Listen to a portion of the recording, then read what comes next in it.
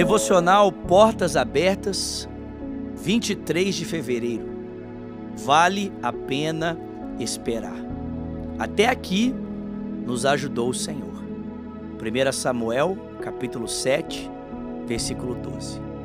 Ebenezer não é o fim, é só um marco, uma lembrança, um memorial, um até aqui, que nos leva a avançar, sabendo que aquele que nos sustentou, nos abençoou e nos guardou até aqui, é o mesmo que nos conduzirá até lá, de acordo com a sua vontade, seus sonhos ao nosso respeito.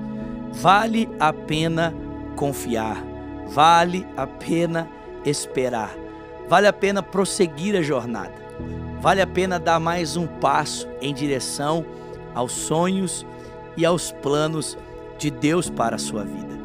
Não seja como os israelitas, que ao contemplarem a bondade da terra, preferiram o retorno por causa das dificuldades e dos gigantes.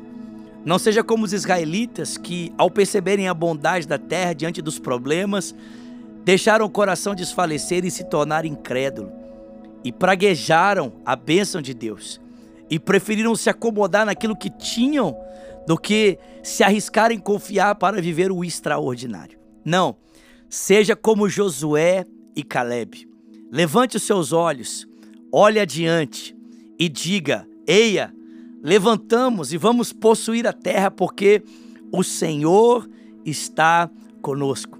Todo testemunho da bondade de Deus que te trouxe aqui não deve levá-lo a se acomodar, mas a arregaçar as mangas e prosseguir em frente e seguir em direção ao melhor, sabendo que aquele que te conduziu até aqui também estará com você em todos os passos que você der em direção ao seu querer e em direção à sua vontade.